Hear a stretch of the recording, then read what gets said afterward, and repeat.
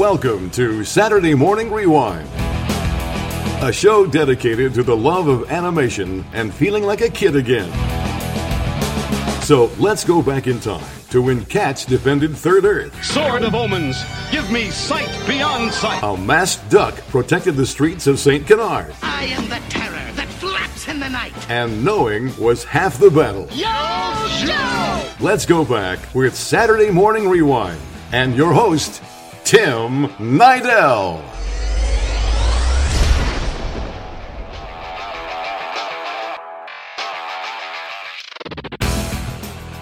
Hey, what's up, guys? Welcome to a brand new episode of Saturday Morning Rewind. Of course, I am your host, Tim Nidell. Please follow me on Instagram and Twitter. I got two accounts for you. First one is at Saturday Rewind. Second one is at Tim the Toon Man. It's all one word, so please follow me on there. It'd be amazing. Of course, we are the show that takes you back to your childhood one interview at a time. And this interview is no different because I'm taking you all the way back to the year 1992 because I have Paul Zaloom on the show today, who of course was Beakman from Beakman's World. If you unwound the videotape you're watching me on right now, it would stretch the length of 12 school buses. I'm Beakman, and you've just broken into Beakman's World. I cannot tell you how much I loved Beakman's World as a teenager. I know there were a few science shows back then, back in the 80s and 90s, but Beakman's World, there was just something special and unique about Beakman. Maybe it was just more entertaining, I don't know, but I adored Beakman's World, and it was amazing to have him on the show. And hopefully you guys enjoyed as well. But of course, before I play the interview, please go on over to our website, SaturdayMorningRewind.com. And I just posted a brand new YouTube video a few weeks ago. Probably my most personal one. It's a video where my brother and I, who's a couple years older than me, him and I go back to our hometown of Reno, Nevada, a place we both moved away from in 1993, and this is actually our first time back together ever since 1993 when we moved to Florida.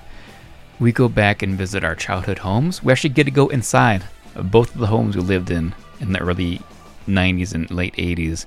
They let us in there, and we actually got to videotape it. We go visit our old schools, some old friends, and more importantly, we took our dad's ashes with us. And if you guys know this show, you know how important that is to me because he's the reason why I started Saturday Morning Rewind. There would be no show without my dad. So it's really kind of a homecoming for us to go back to Reno, Nevada and to spread his ashes and relive our childhood.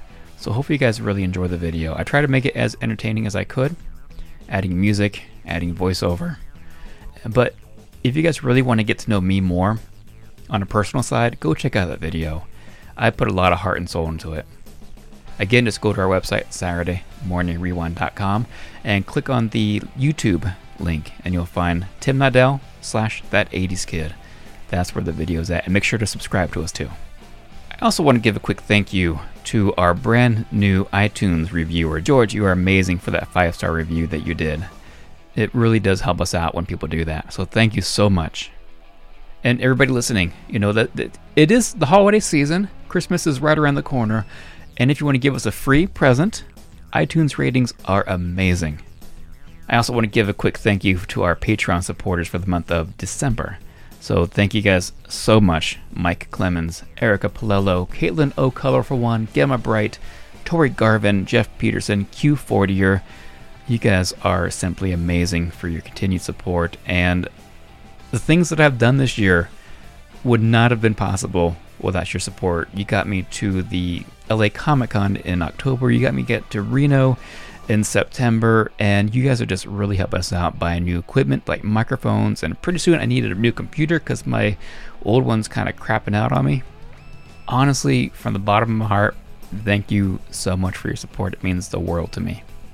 And again, if you are listening now and want to help out, just go to our website, SaturdayMorningRewind.com, and you'll see the donate tab right there. Just click on that and join us on Patreon. And Patreon starts at only $2 a month.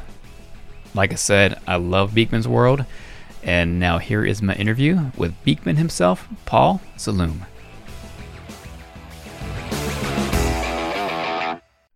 So first, let me just say, I was a huge fan of Beakman's World growing up. So thank you so much for your time today. This is going to be a lot of fun, I think. Oh, you're welcome. It's my pleasure. Thank you. Before we start talking about Beakman's World, tell me more about yourself. I kind of want to know, our show is all about reliving childhoods and everything. What was your childhood like?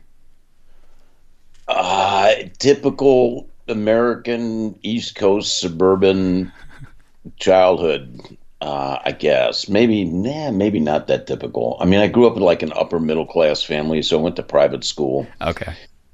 So I guess that's not that typical. So I don't know what I'm talking about. It was pretty swanky. We didn't live in a castle or anything like that, but we were pretty well off. My folks put 6 kids through private school, so that's where all their dough went. Good God. So there were no Cadillacs or motorboats or anything like that. They were big believers in education. And look how I turned out. Oh, well. Do you feel you missed out a little bit by not going to public school at all?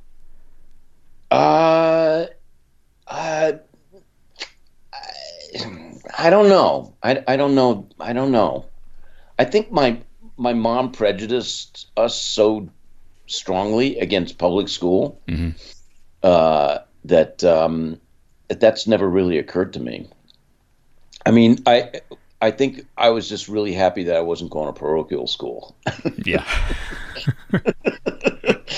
Because that was an option. And wow. And my mom wasn't Catholic, but my dad was, and my older brother went to Catholic school for a very brief period, and my mom said, "No, this isn't going to happen." So that was where the fear was based. I bet into that realm. When did you get into stuff like puppetry and that kind of stuff? Well, I went to private school and the prep school and all of that, and by the time college rolled around, I was pretty sick of academia. Yeah, it just was not something I responded to, being the artsy bohemian type, the regimentation, and just and the schools were kind of square. I ended up going to the first progressive high school in the country, Putney School in Vermont, as an exchange student for 3 months. And that was really a great experience. And then I went to hippie college, Goddard College in Vermont, and total hippie. No, there were no rules or requirements. There were no grades. You're supposed to do something and show evidence of doing something.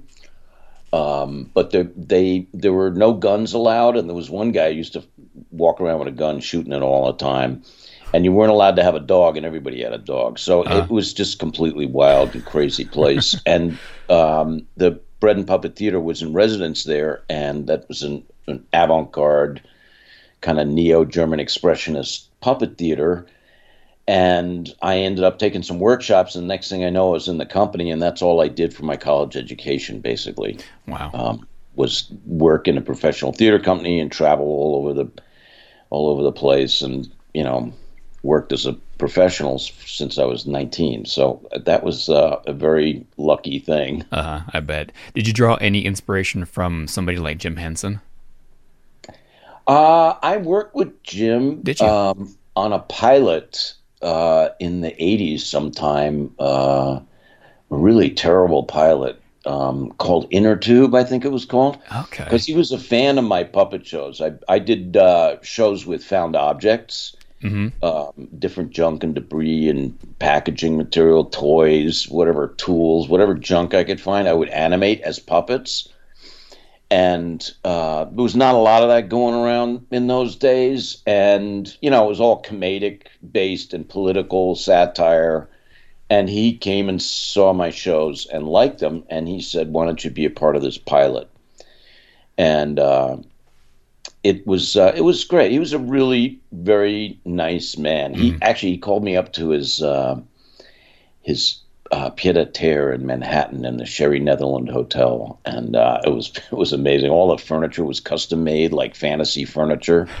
Wow. It was pretty interesting. So I did that with him, and he was a swell cat. Yeah, but I come from the opposite tradition of puppetry. I come from It's not kids puppetry, the Bread and Puppet Theater, and it's very political and kind of anarchist, and it just couldn't be more different than Jim's thing. And that's probably why he liked you so much. It's his outlet maybe to get to see the other side of what he can't do, really.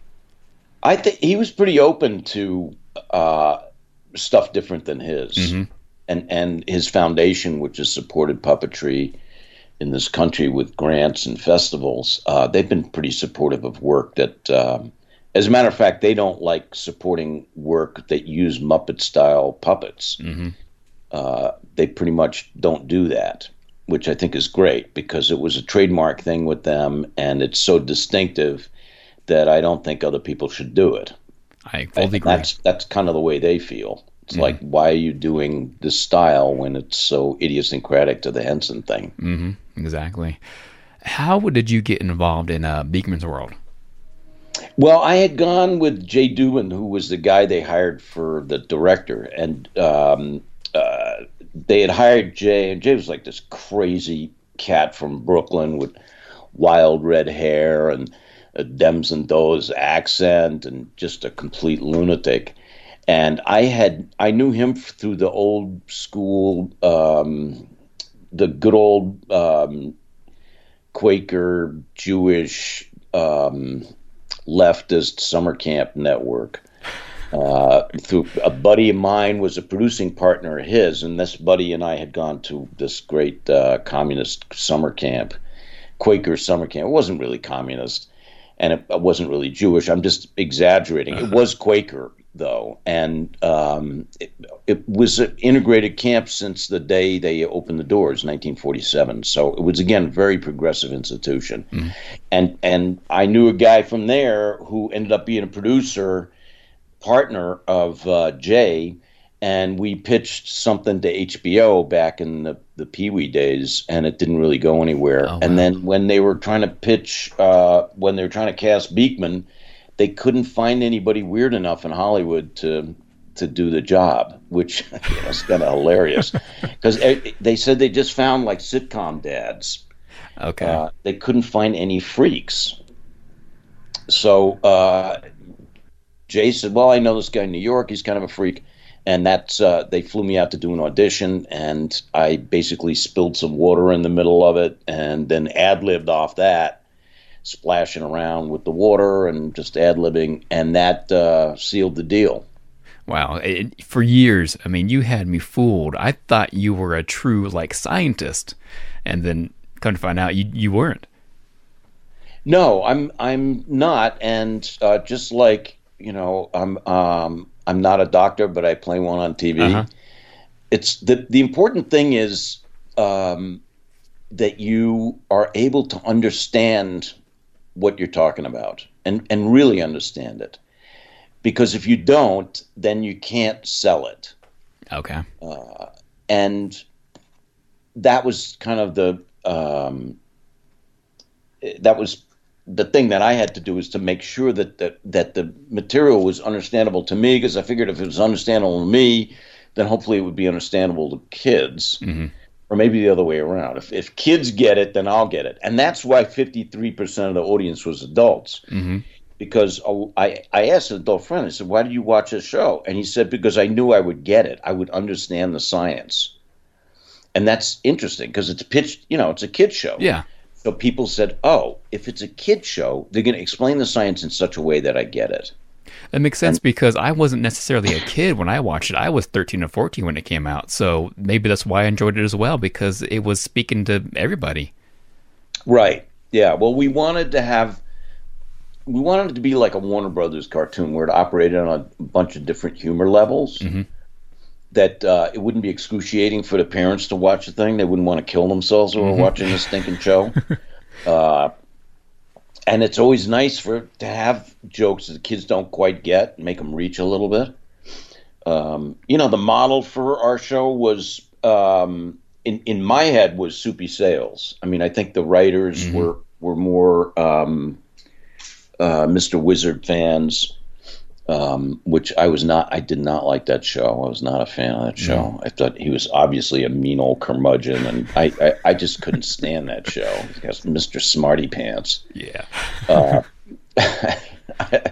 But and he hated the new science shows. He says, I don't understand why they have to be funny. And Oh, wow. So he did come out and talk about you guys then, huh? yeah, which I thought was completely unnecessary and gratuitous. Probably as gratuitous as what I'm saying right now. Yeah. I'm bad-mouthing this dead guy. But anyway, Soupy Sales was much more a model for the show because Soupy was so likable and such a goofball, and just the way that he treated the frame, the TV, the edge to edge of the TV was really interesting. You mentioned how you spilled water accidentally, and that could have helped you get the role. Did stuff like that happen while filming? Did you have any mishaps while filming? Yeah, we had tons of them, and the rule that evolved after a while was even if something goes wrong, you keep going because it still may end up in the show. Okay. And I have a blooper where we had a character called Ray, which was an arm that comes in from the side and that just, hands me stuff or pours stuff. And that was actually based on a Soupy idea of White Fang and Bluetooth or whatever their names were, the two puppets that came in. They were just arms that came into the edge of the frame. And it just interesting because Soupy treated the frame like it has an edge, and that doesn't happen in television. It's true. You don't. It's not played. The edge isn't played. But television was new enough that it was still kind of regarded like a theater. You know what I mean? Yeah. So in the theater, there's an edge in the proscenium, and you can play that edge or not play that edge, and that was really interesting. To do that. So anyway, we were doing this thing with Art Burns, which he was this disgusting chef that I played, who was always sneezing into the food or his teeth were falling into it or, it's just really gross. And whenever we need to do a recipe or something or make something, Art Burns would do that. And I think his name was Art Byrne. And so I'm asking, I say, put this ingredient, put that ingredient, and the hand comes in, and he's putting the stuff in the wrong thing that I'm holding. And he does it like three times. He does three things, and I keep yelling at him, and the camera's rolling. And we didn't end up using that, but one time, I think we had an alligator on the show, and it kind of snapped at me, and I screamed like a girl and went running out of the frame, and I think that ended up in the show. Hear you talking about that. I wish I could find some episodes I could watch because there's nothing out there I could watch. There are no episodes on YouTube? I looked on YouTube. There's like small clips, like 2 to 3 minute clips here and there. Nothing else though. Right. So it's hard to believe that I haven't seen this show since, 98? Huh. Yeah, that's not cool. No, that's not. I would actually, I haven't watched a full episode in many years. And I should do it because I think the show's it's not so bad, it's pretty good. And I like that, I like seeing it saying, oh, that was funny. That was good. We did a good job on that. And then, there's always some times when you're like, oh boy, that didn't work. But we had a really good time doing it, and the people who put this thing together were unbelievable and very dedicated and really talented. The writers they did the theory of relativity in 6 minutes for 6-year-olds. I mean, how the hell do you do that? So I have a lot of respect for the work that they did and how they would conceptualize stuff and figure out how to make it interesting and funny and compelling.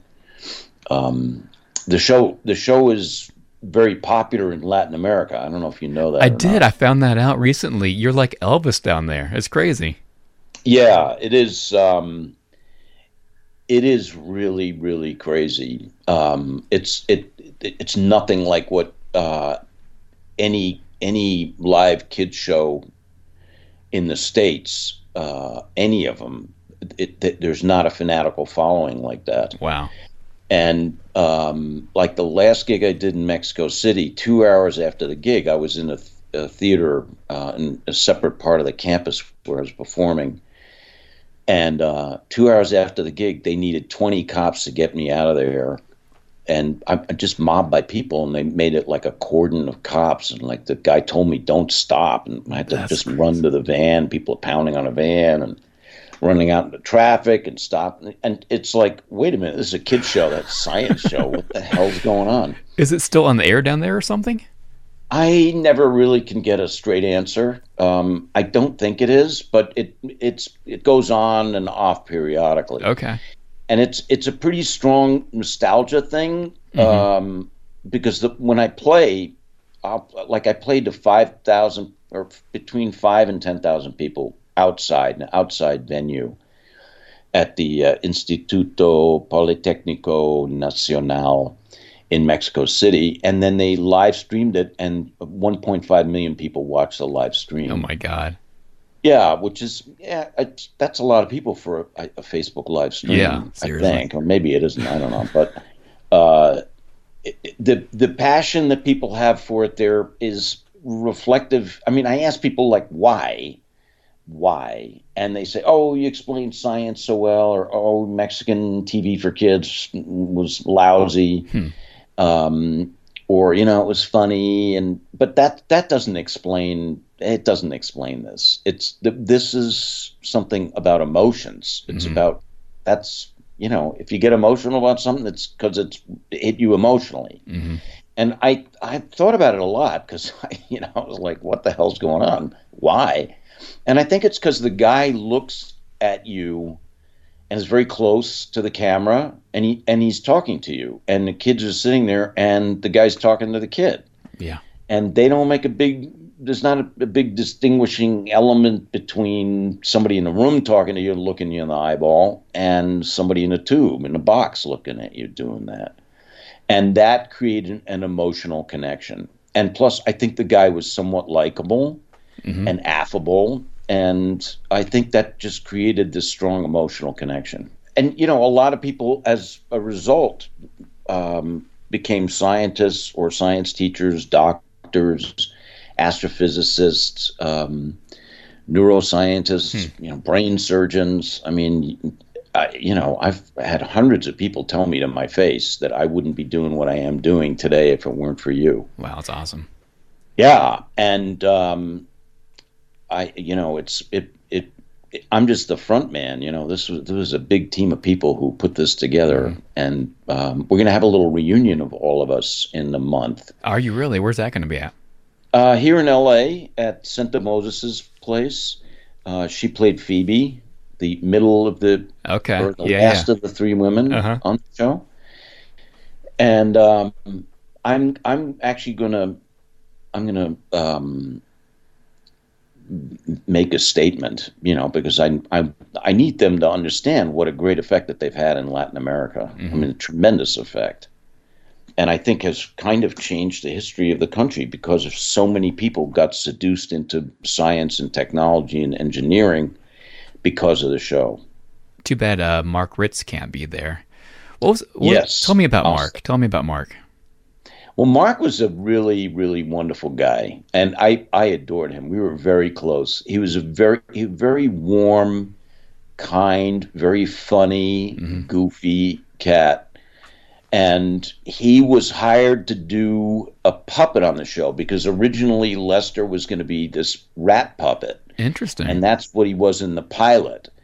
And Jay said, I don't want a pilot in this thing. A puppet in the show because it's just some stinking sock that it'll always be cut to this thing and it says something allegedly funny that's probably not going to be funny. And then who needs it? We don't need like a wise guy character. He says, I need a human being who can hold things, who can demonstrate things, who can, do physical stuff. And I'm a puppeteer. I mean, I believe in puppetry, but I totally get it was not helpful. And it's, whenever you use a puppet in a show, a TV show or a theater show or whatever, the question always has to be why. You have to have a compelling reason why. And there was no compelling reason why, except it was a bad idea that somebody had. And, So Mark he was a puppeteer. His family were puppeteers. They were on the Tonight Show a bunch of times, and he grew up being a puppeteer, and that was his thing. And so when he showed up, we said, "Well, actually, no, you're going to be in a suit."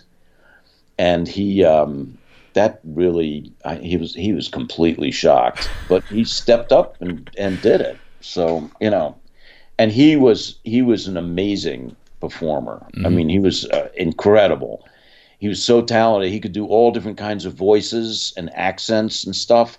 And I think the level of his talent was something that raised the rest of us up just by dint of how good he was. Mm-hmm. And, it sounds like typical showbiz BS. Oh, what a great guy. But he really was a really great guy. And I adored him. And I was privileged to care for him in the last few months of his life. Oh, wow. I went and helped his family with him. I would stay, and when Teresa needed to go to like voice lessons or whatever, I would go and take care of him, and it was a great pleasure because I loved him so much. Yeah, I mean, I saw the chemistry on the show, so it's great that you could have been there to help out last couple months. Yeah, he was great. He said a couple of things to me. He said, Paul, cancer sucks. I'm like, yep. And then one other time, what did he say? I think and this is when he was really sick. He said, Paul, life is good. And I thought that was pretty great. Mm-hmm. Yeah, to have that kind of perspective on life when it's over. That's awesome. Yeah. Wow. Yeah, it was pretty amazing. So looking back now on Beakman's World, is there one thing that pops out that we haven't talked about that you can think of? Amazing moment, maybe even an episode that you loved, something? Well, I think my favorite episode or thing was the snot episode, because this was early in the show, very early, and Jay said to me, "How would you do snot?" And I said, "Oh, I would have like a corridor, and I would coat it in snot and make that a nostril, and then I go, and that kind of bad idea evolved into us using a big sonotube, which are those big cardboard tubes that are used for pouring concrete foundations. Mm-hmm, mm-hmm. So they got a really big sonotube and then put bubble wrap inside and then put like $700 worth of industrial grade Hollywood snot in there. And then I wore a hazmat suit, like an astronaut thing, and we did the whole NASA deal with it. And that was just ridiculously disgusting and idiotic. Yeah. And, kids love bodily functions. Of course. Yeah, and so it's a great avenue to kind of get them into science. And to understand, it's not just a between-meal snack. It's also this important thing that, it's the sticky stuff that traps dirt and germs as you breathe through your nose. So that kids can understand, these things actually have functions. There's a reason why. And I think the idea is maybe not so much to teach them about snot, but also just to get them in the practice of thinking about, why is this like this? Or what does this do? And kind of really getting into the depth of it and thinking about why things function in the ways that they do. I enjoyed that episode. That was fun. Now, we talked a little bit about Mr. Wizard's thoughts on the show. Did you ever have a run-in with Bill Nye? I was on Science Friday once with him, and I think we may have been in a panel or something. I bumped into him in a hotel lobby at some event that we were doing. I mean, he actually talked in the press about the fact that I wasn't a scientist. He called me a performance artist, and he called me an actor, and said that I wasn't a scientist, and that is why his show was better than ours. I never engaged in any of that because I think, the more science shows, the better. And I never really considered him to be competition. I'm just not, that's just not the way I look at stuff. And I was puzzled why he needed to badmouth me, but you'd have to ask him to find out what his motivation was. And TMZ called me up when he was doing Dancing with the Stars, and they said, "Oh, what do you think about that?" And I wasn't biting that worm. It's what do I think? It's fantastic. He's representing for science. That's great. Yeah. So it's not the soundbite they wanted. And I guess, I don't know, I guess he did pretty well on Dancing with the Stars. Yeah, I didn't see it. I didn't watch that one. I don't watch any of them. But I didn't either. So, yeah, I don't get the whole competition thing. Yeah, I mean, I can see his point, but as long as you guys are doing the science the proper way, you know what I mean? There's no big deal in that, having an actor in front of the screen. Well, a lot of people get on his case because they say he's an engineer. Exactly. He's not a scientist, but I don't think it makes any difference. What makes a difference is whether it works or not. Exactly. That's to my perception, but maybe I'm wrong. Who knows? And I actually don't care. Yeah, I could care less. Just as long as the show was successful and people responded to it, and you know what I mean. That's what was really important. That was what was meaningful to me. So, like I said, I adored it. I loved all the cast and crew and all the little gags you guys did. So I had a great time when I was 13, 14 watching it. Oh, that's so nice to hear. So what keeps you busy these days? Well, I'm working on some stuff, some Beekman related stuff for Latin America. Okay. A couple of ideas that I have for PSAs and maybe some publications and stuff like that. I've been working on a found object epic about going to Mars, puppet show. But my collaborator and I, we are just so busy with other stuff that it's been hard to get any kind of momentum and time put aside to actually do that. And we met yesterday, but that's a fun sort of long range project, and just making those puppet shows. Yeah, I bet. And then I'm touring my show, White Like Me, a honky-dory puppet show. I've been touring that, playing that around. And where can people find the tour dates for that? Well, I'm kind of done playing in the States. I did a lot in the States, and now I'm playing in Europe and elsewhere. I've been to Turkey and Sicily and going to Spain and hopefully Scotland next year. Been in France and Estonia, Slovenia. That's crazy. Yeah, and I played in Mexico City. That was really fun. And plus I'm doing these Beekman gigs mainly in Mexico and Brazil. Okay. So, yeah, and those are really fun. Those are really great. I love Mexico. I love the Mexican people. It's super warm and friendly, and I get to put in a lot of jokes about the idiot. And that's, that's really fun. I mean, it's I don't know what the expression is.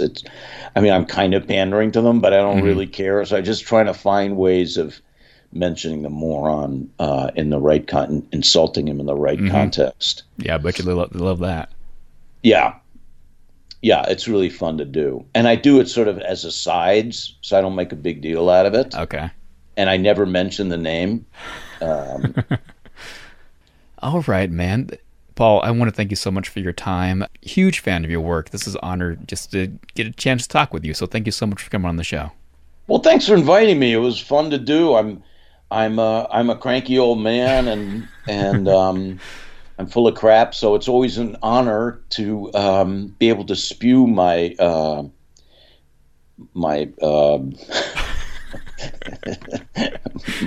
my whatever all over the place. So thank you for inviting me. I had a good time. Of course. And can I have you close the episode out as Beekman, if you can? Can you summon a little bit of Beekman out?